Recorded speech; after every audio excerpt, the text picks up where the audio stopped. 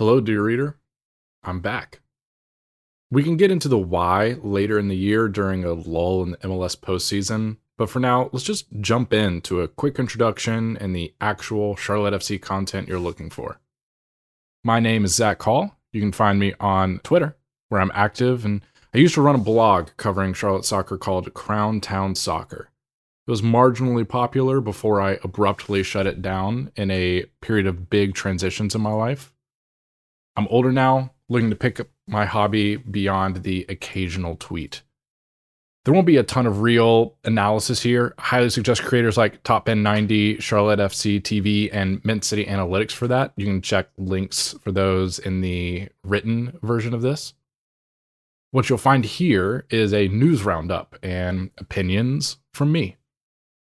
But if you aren't active on social media and just want the best of the best news with links to their original reporting, you can get that here. Get subscribed for semi-regular updates during the off-season, usually published on Thursdays. Then, depending on how this off-season goes, I'll establish a set schedule for the proper 2023 MLS season. First up, our first post-season transfer rumor, Enzo Copetti.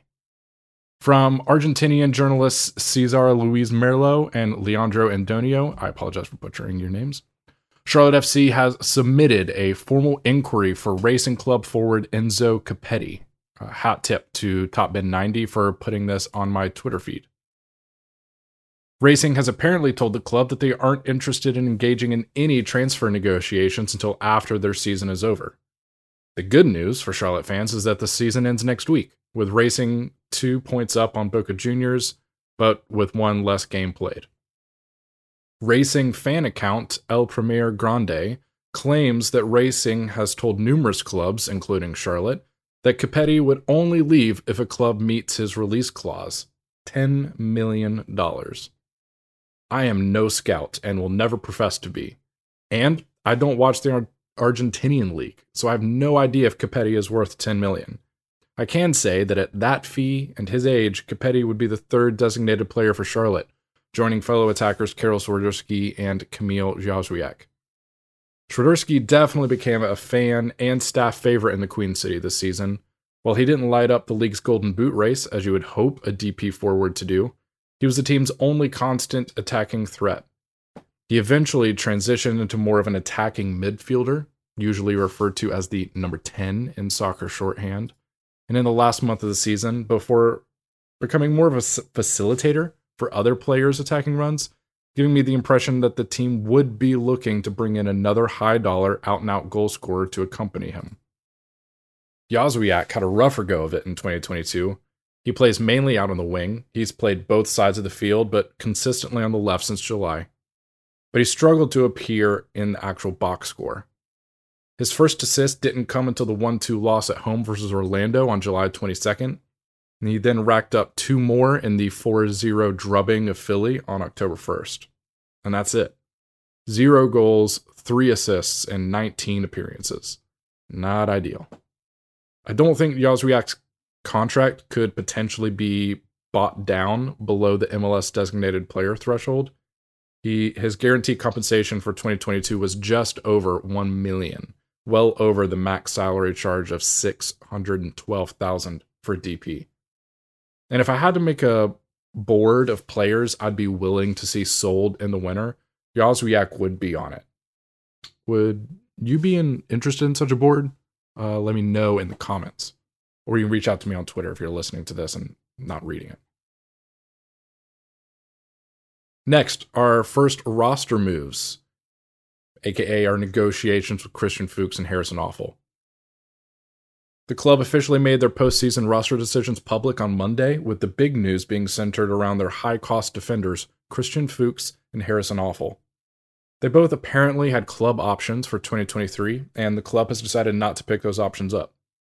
However, the club remains in discussions regarding the futures of both players. That's a quote.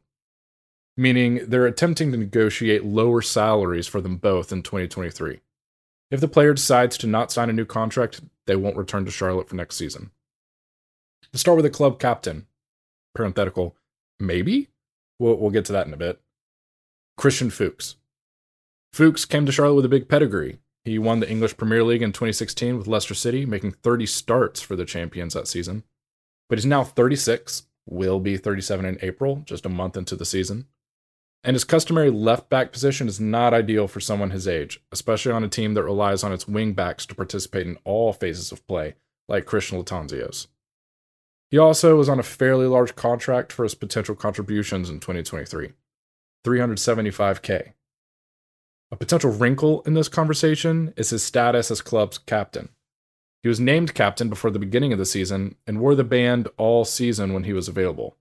But Fuchs earned 2 red cards in the season, including a lengthy suspension in the club's key push for the playoffs in September and October. The team earned 7 out of 9 possible points during his 3-game suspension, including the memorable comeback win in Chicago and the 4-0 blowout win against Philly. In those 3 games, plus the season finale where Fuchs was available but did not start, Karol Swiderski wore the captain's armband. In an interview at MLSsoccer.com at the beginning of the month, sporting director Zoran Krneta said that, quote, Swiderski is absolutely untouchable, end quote. When asked about transfer rumors surrounding the forward, he then tacked this little nugget on. Quote, there are rumors going around, but that's part of the soccer world.